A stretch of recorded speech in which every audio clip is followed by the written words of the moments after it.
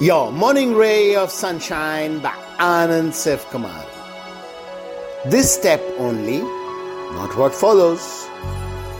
While climbing a mountain, all our attention has to be on the step we are taking currently. The terrain we must negotiate in this minute. If we start thinking about the muddy stretch 5 minutes ahead, or the steep rock face looming above, we will misstep right now and injure ourselves. The same holds true for everything we do.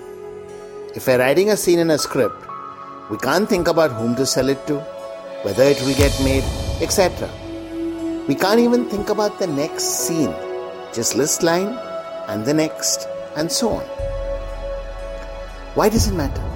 Because as we let thoughts move away from the present moment, they head either to future challenges or results, either of which can bring in fear, apprehension, stress, or kill the enthusiasm and motivation of this moment by conjectures about whether we will be able to manage that slope, sell, whether it will work, so on.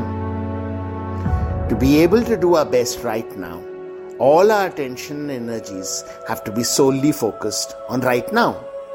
So let's cut out this mental time travel and stick to living each moment as it comes. Sunshine in your day.